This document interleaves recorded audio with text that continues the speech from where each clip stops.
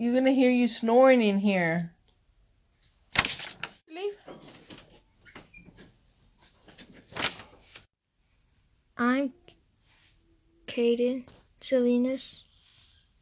And Chris and Our podcast is about Step Right Up. and it's by Donna Bowman.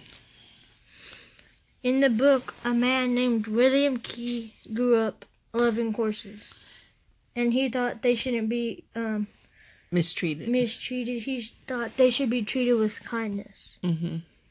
When he grew up, he bought a horse from a man, and later on she had a baby.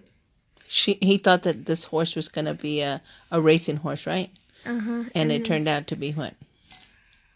What happened to the baby horse couldn't walk right, so. Mm-hmm. So, but anyway, he ended up spending a lot of time with him, right? And when the horse grew up, he started to walk better. And they would spend time in his house, and then they got too big, and they started spending time in the stable, huh? Mm-hmm. Both of them started spending. Both of them. Mm-hmm. So, William started teaching Jim Key how to. The horse is named Jim Key. He started teaching the horse how to write and spell. And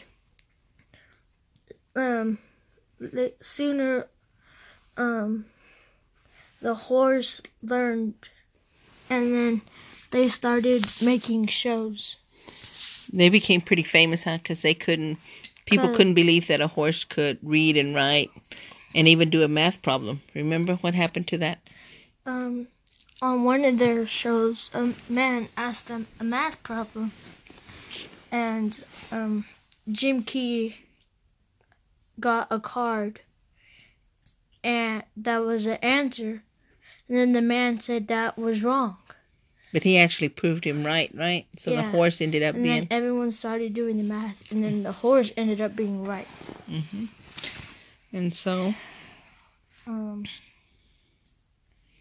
they became pretty famous, right? And they went around the world doing shows, and they did until William ended up being an old man, right?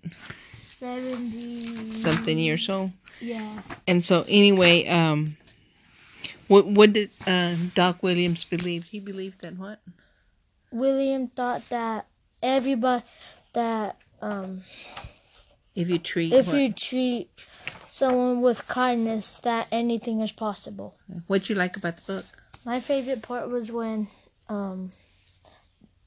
Jim Key was right on the math problem and the man wasn't. Mm-hmm. And what I liked is that I couldn't believe it was a true story, but it was pretty interesting. And it's an interesting book because you never have heard of a horse that could read or could write. And it had some interesting documentary in the back of the book. Mm-hmm.